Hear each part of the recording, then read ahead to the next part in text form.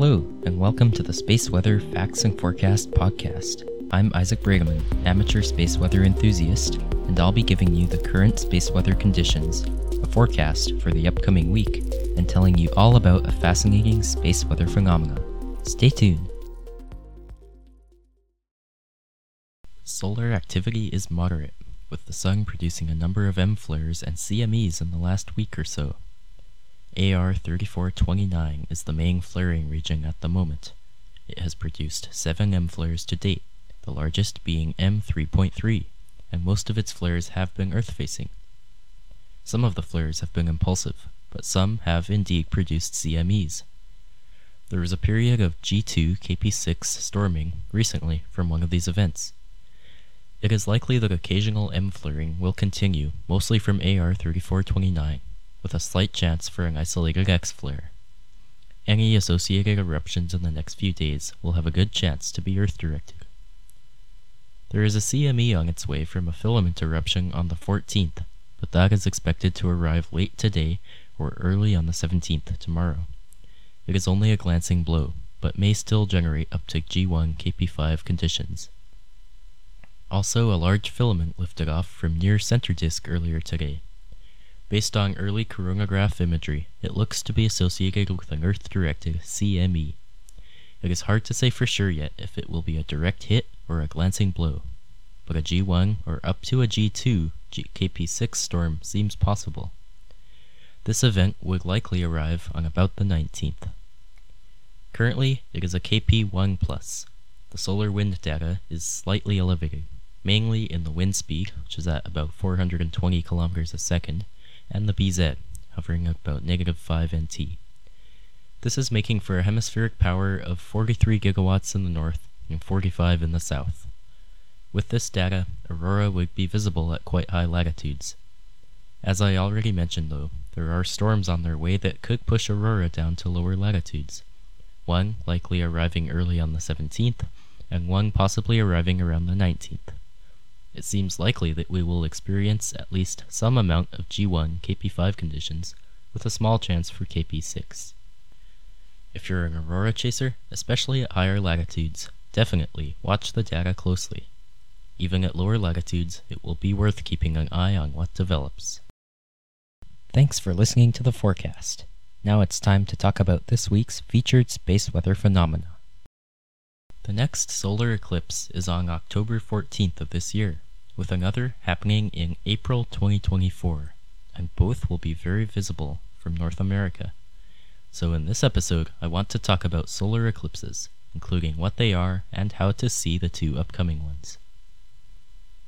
Solar eclipses occur when the Sun, Earth, and Moon all line up perfectly in the sky. Amazingly, the Sun is about 400 times bigger than the Moon, but also about 400 times further away from Earth. This means that both the Sun and the Moon appear very close to the same size in the sky. When the Moon passes directly in front of the Sun, we see a solar eclipse.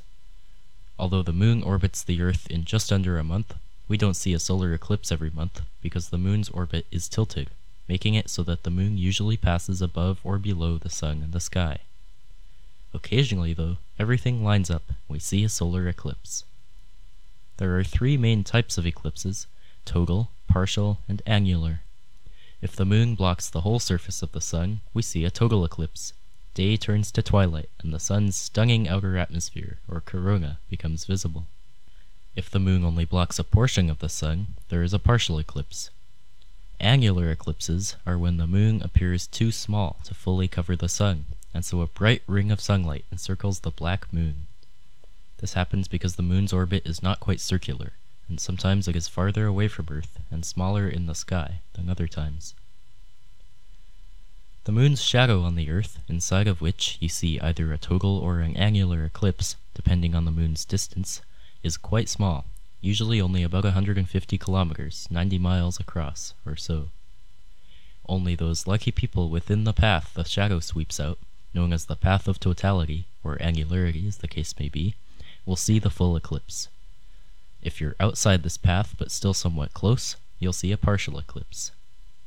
The next solar eclipse is an annular eclipse on October 14th, 2023. The path of angularity starts in the Pacific Ocean, passes into Oregon, then down through Texas into the Gulf of Mexico. Then it cuts across the Yucatan Peninsula, most of Central America, and finally parts of Colombia and Brazil. Except for remote parts of Alaska and Ellesmere Island, all of North America will see some amount of a partial eclipse, and most of South America will as well. Although it is not a total eclipse, this should be an amazing opportunity for many to see. If you want to learn more about the eclipse, including detailed path maps, times, and percentages for your city, you can head to www.timeanddate.com/eclipse/2023-October-14. I'll put the link in the show description as well. Clicking on the maps there will bring up a map of the eclipse path, and clicking on the map at your location will link to the percentages and times for that spot. Now, I do need to include a word of safety. Never, ever observe the sun directly without a certified solar filter. You will permanently damage your eyes, possibly leading to blindness. The only time it is safe to look at the sun without eye protection is during the total phase of a total solar eclipse. The October eclipse is not a total eclipse, and so filters must be used at all times. A pinhole projector can also be used for indirect observation.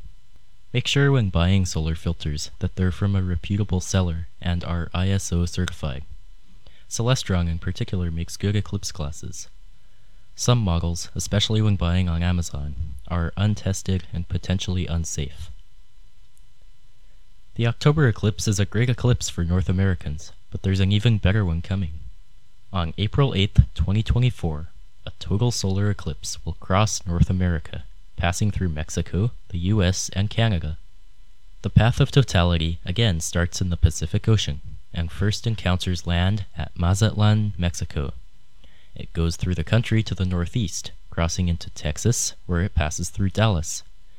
It continues on to the northeast, going through parts of 13 states. After passing through Cleveland and Buffalo and just missing Toronto, it continues along the Canada-US border, going through Montreal.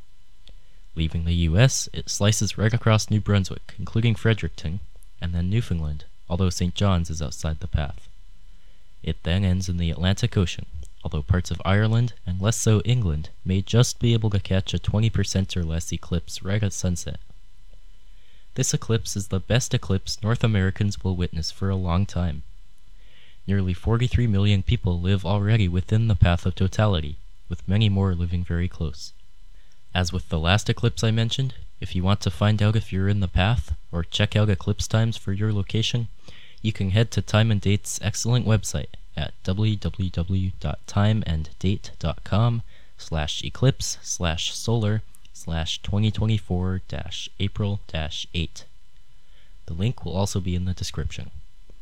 If you live close to the eclipse path, or even if you don't, and if you have the means to get to the path, do it. While partial eclipses are amazing in their own right, they're incomparable to a total eclipse. The next total solar eclipse, visible from North America, won't be until 2044, and while its path of totality is possibly better than the 2024 one for Canada, it is much worse for the US. Another very important factor to consider is the weather.